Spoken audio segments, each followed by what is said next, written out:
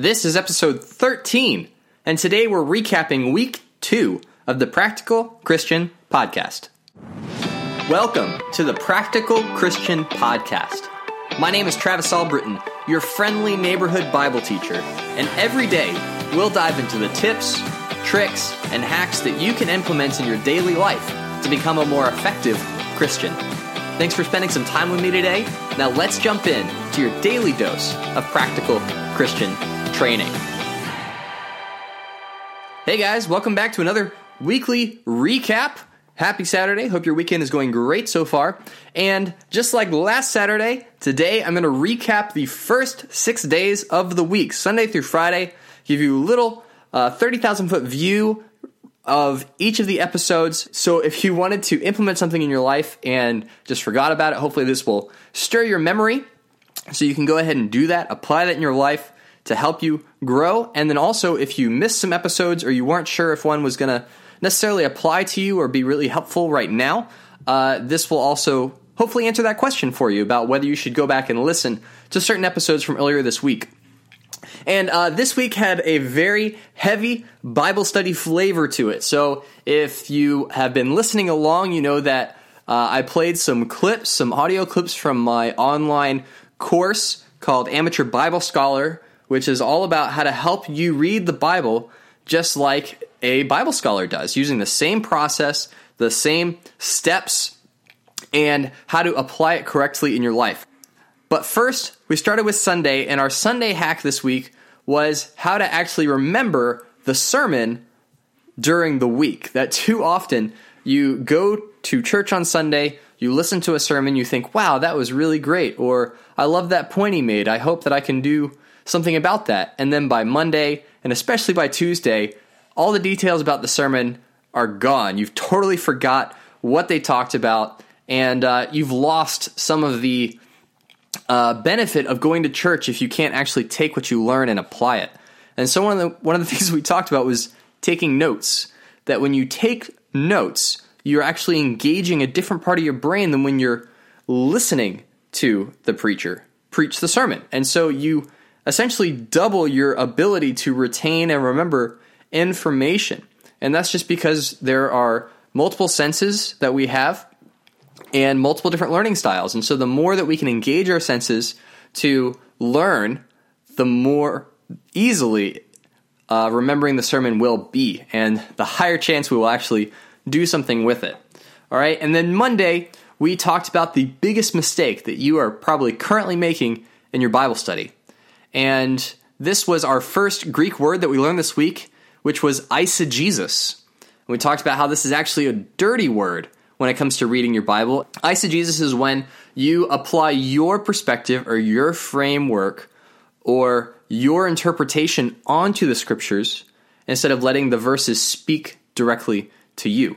And the verse that I threw out there was Philippians 4:13, which is a very famous verse where it says, I can do all things through him who gives me strength. But often that verse is used in contexts that aren't appropriate, right? That you see it on people's eye black as they're playing football, as if, they can score touchdowns through Jesus who gives them strength. And that's not to say that God isn't honored by the way that some people play football. But what that is to say is that if that is what you think the verse means, that anything you set your mind to, you can just do it because God will give you Samson-like strength to do it, then you're missing the point of the verse. If you look at the context of the verse, Paul was really talking about contentment. He was talking about being content in any circumstance, whether he was well-fed or hungry, whether he had clothes on, whether he was naked, whether he was free, whether he was in prison, that regardless, God could give him the strength to endure and be content regardless of his circumstance. And that has such a richness and a depth to it that can apply to so many different situations beyond just playing football. And so the biggest mistake that we make when we read our Bible is that we just read it at face value. We read it like a Harry Potter novel, and that's not going to help us actually grow and learn who God is. And then on Tuesday, in episode 9, we talked about how to read the Bible correctly. And that is our second Greek word, exegesis. So not eisegesis, but exegesis. And exegesis is reading the scripture in its proper context. Taking the time to do research and learn what was going on when that particular book of the Bible was written. Who was writing it? Who were they writing it to? Why did they decide that this particular book needed to be written? If it's a letter from Paul to a church, what prompted Paul to write this letter? Why is he taking the time to write something to give a different group of people instructions to be like God? Why does he say the things that he says? What are the major themes in the book? What are the ideas he's trying to communicate? And what did it mean to the reader? When they received the letter, what did it mean to them? How did they take it? And understanding that is really the first step to being able to apply the Bible in your life. Because if you don't understand what the Bible meant to the original listeners, then you have no shot of accurately interpreting it. All right, that the Bible is not just up for interpretation. It's not anyone's guess as to what it means. There is actually a correct way to read the Bible. There's a correct answer to the question of what does this mean? All right, and so exegesis is how you do that. Exegesis is how you get to the original intent. And then we built on that in episode number 10 this week, where we talked about how to apply the Bible in the 21st century. How do you go from exegesis, understanding what it meant to the readers 2,000 or 3,000 years ago, to what it means to you today? How are you supposed to apply what you learn in your Bible to your daily life? And that is called hermeneutics. Sometimes you can read something, do the exegesis, and that's enough, because it's regarding something that applies to all humans at all times, right? Love your neighbor as yourself. It doesn't take a neuroscientist or a rocket scientist to figure out that that's something we can do and should be doing, right? Regardless of if you lived in ancient Babylon or in modern day Australia. It doesn't matter. You should always love your neighbor as yourself.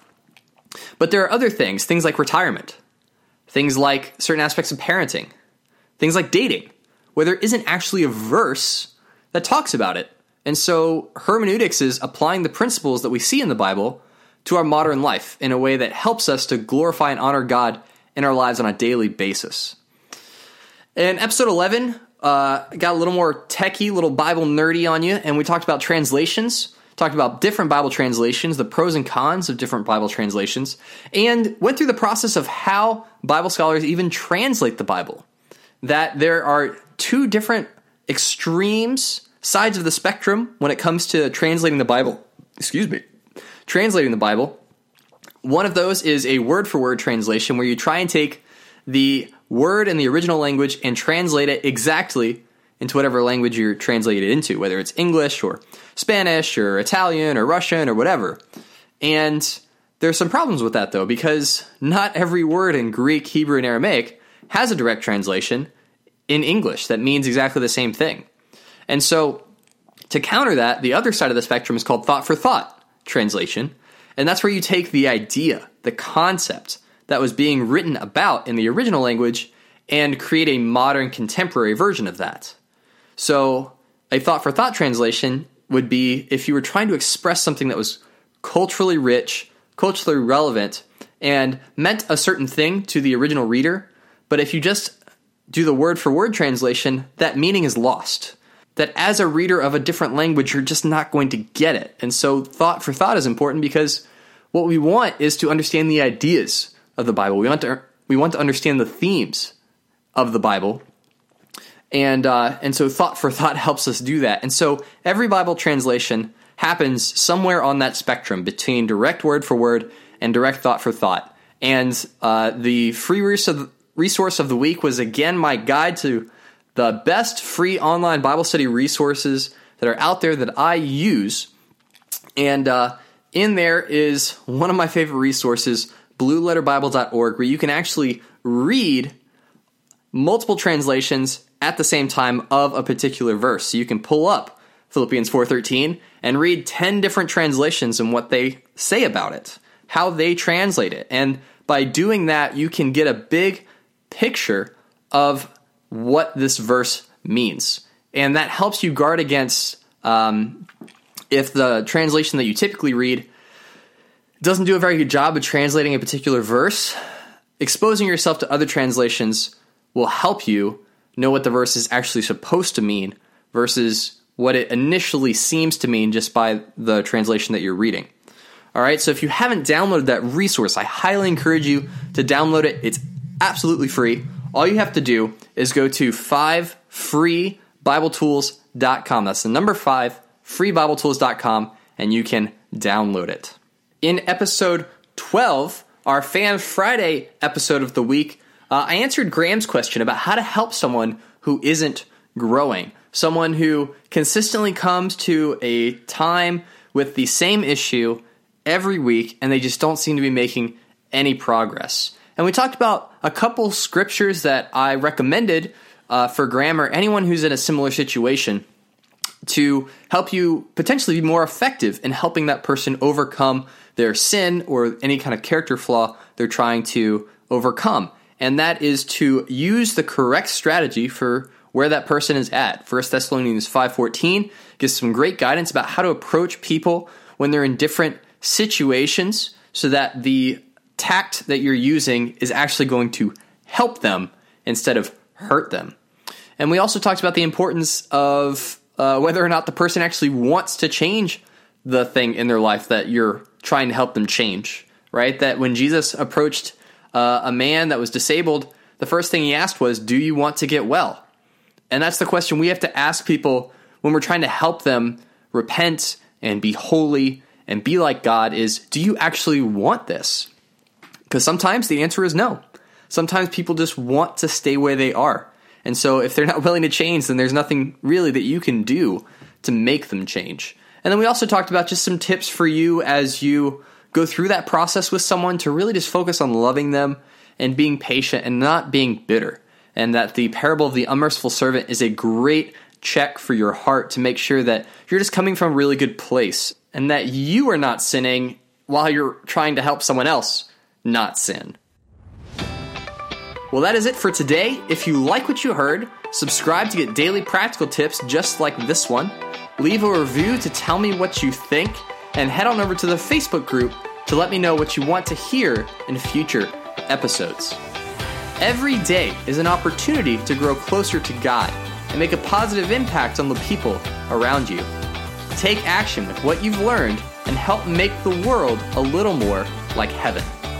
I'm Travis Albritton, and I will talk to you tomorrow.